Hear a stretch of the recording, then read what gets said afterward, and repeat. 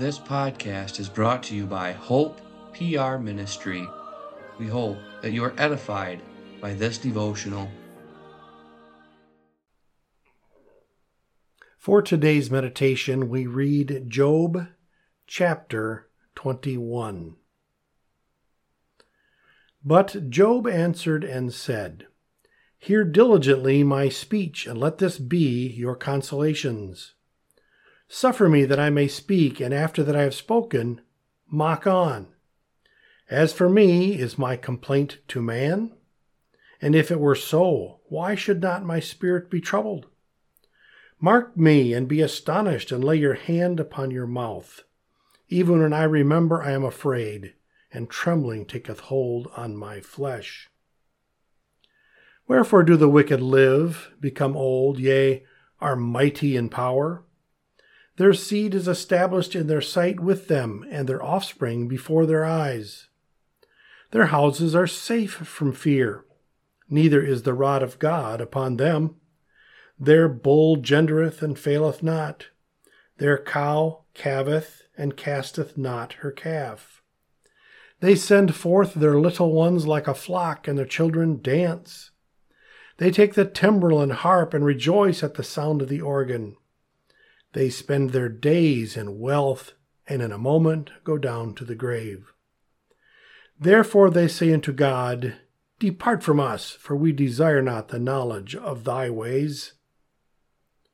What is the Almighty that we should serve him? And what profit should we have if we pray unto him?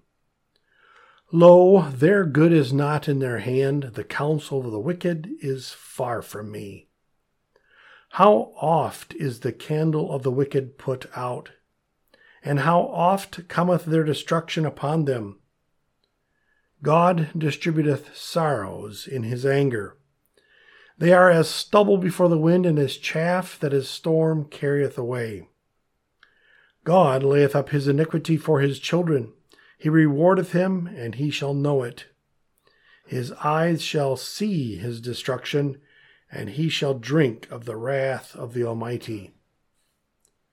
For what pleasure hath he in his house after him, when the number of his months is cut off in the midst?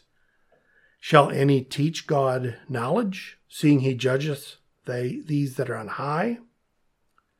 One dieth in his full strength, being wholly at ease and quiet. His breasts are full of milk, and his bones are moistened with marrow.